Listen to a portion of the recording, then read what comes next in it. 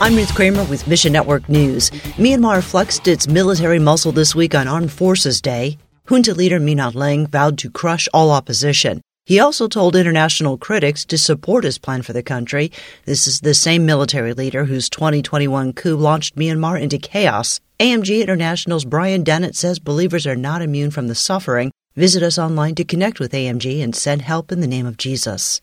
Meanwhile, Argentina is facing an educational crisis. 60 to 70% of youth don't finish high school, and there's a teacher shortage across the country. Teach Beyond plans to address this issue by opening a Christian teachers college this year. Ministry President David Durant says God overcame many roadblocks for the college to become a reality. It could lead to similar opportunities in other countries. You can learn more about the ministry and the vision of Teach Beyond at missionnews.org. Mission Network News, a service of One Way Ministries. I'm Ruth Kramer.